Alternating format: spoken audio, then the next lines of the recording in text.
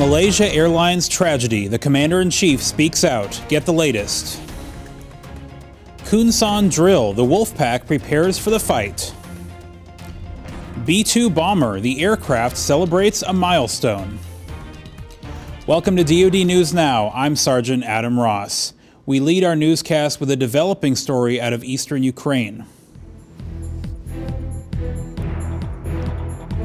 Secretary of Defense Chuck Hagel spoke by phone with the Malaysian Minister of Defense this morning to offer his condolences over the Malaysia Airlines tragedy. Pentagon spokesperson Rear Admiral John Kirby, who will brief reporters live in just a few minutes, said in a statement the Secretary reiterated the Commander-in-Chief's pledge to provide U.S. support to the investigation.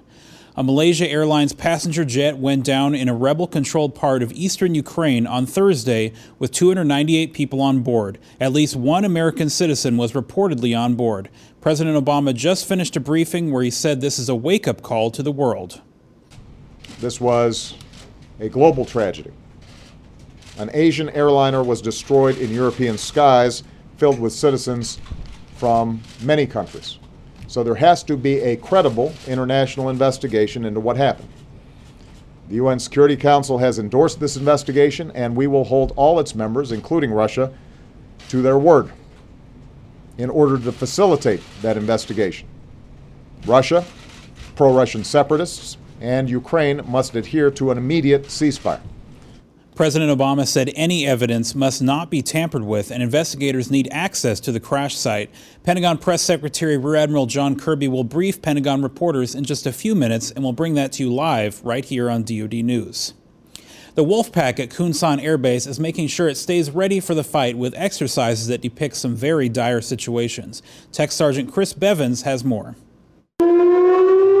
Practicing how you play is crucial to mission success. Destroyed vehicles at this place. And no one in the Air Force knows this better than the Wolfpack at Kun San Air Base. Here are expectations. One, this is a matter of flexing our muscles and using some muscles that we don't use day in and day out during armistice. Next, it's to maintain continuity with folks who have done exercises before, teaching those Wolfpack airmen who have never done an exercise.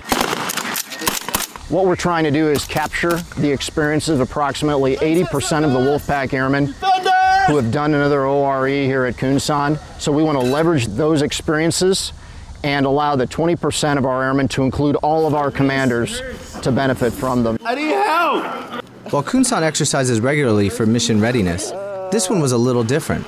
Wolf took the opportunity to bring 7th Air Force leadership into his tactical operation to participate as the Night Wolf. Our mission within 7th Air Force is to deter, defend, and defeat. And our job is to make sure that we will deter any type of aggression, and we will maintain the armistice. We will defend that armistice to anybody that wants to try to attack that armistice, and we will, of course, defeat anybody that tries to infringe upon our relationship here with the Republic of Korea. The Night Wolf also had some advice for exercise participants. Well, first and foremost, know your job, and then play it just like you would for real. Because it's an exercise, don't think that everything is at play. So I need everybody to understand what their roles are, understand their TTPs, understand how to don and doff their chem gear so that when they need to, they'll be able to do it in the heat of battle. And it's everybody's job to understand what that mission is, because everybody's instrumental in executing the Wolfpack mission. Tech Sergeant Chris Bevins, Kun San Air Base, Korea. The B-2 stealth bomber took its first flight 25 years ago this week. The aircraft made its maiden flight over the Mojave Desert on 17 July 1989. Aviation enthusiasts, including baseball great Tommy Lasorda, gathered in Palmdale, California to celebrate the occasion. Also joining in on the fun, Bruce Hines, the B-2's original test pilot. Brings back some good memories, and it's a hell of a good airplane. So yeah, doing good service, and wish we had more of them. The last B-2 rolled off the assembly line in 1997. Coming up later today at 14:30 Eastern, watch Hiring America. Then at 1600 Eastern, for further discussion of the Malaysia Airlines tragedy, watch the State Department briefing. Be sure to check out the DoD Facebook page for more on Defense Secretary Chuck Hagel's decision to restructure the department agencies that recover and identify Americans who are prisoners of war and missing in action. Watch for us also on Twitter. I'm Sergeant Adam Ross. Keep it right here for the latest in DoD news. We're going to take you live now to a press briefing at the Pentagon with Navy Rear Admiral John Kirby.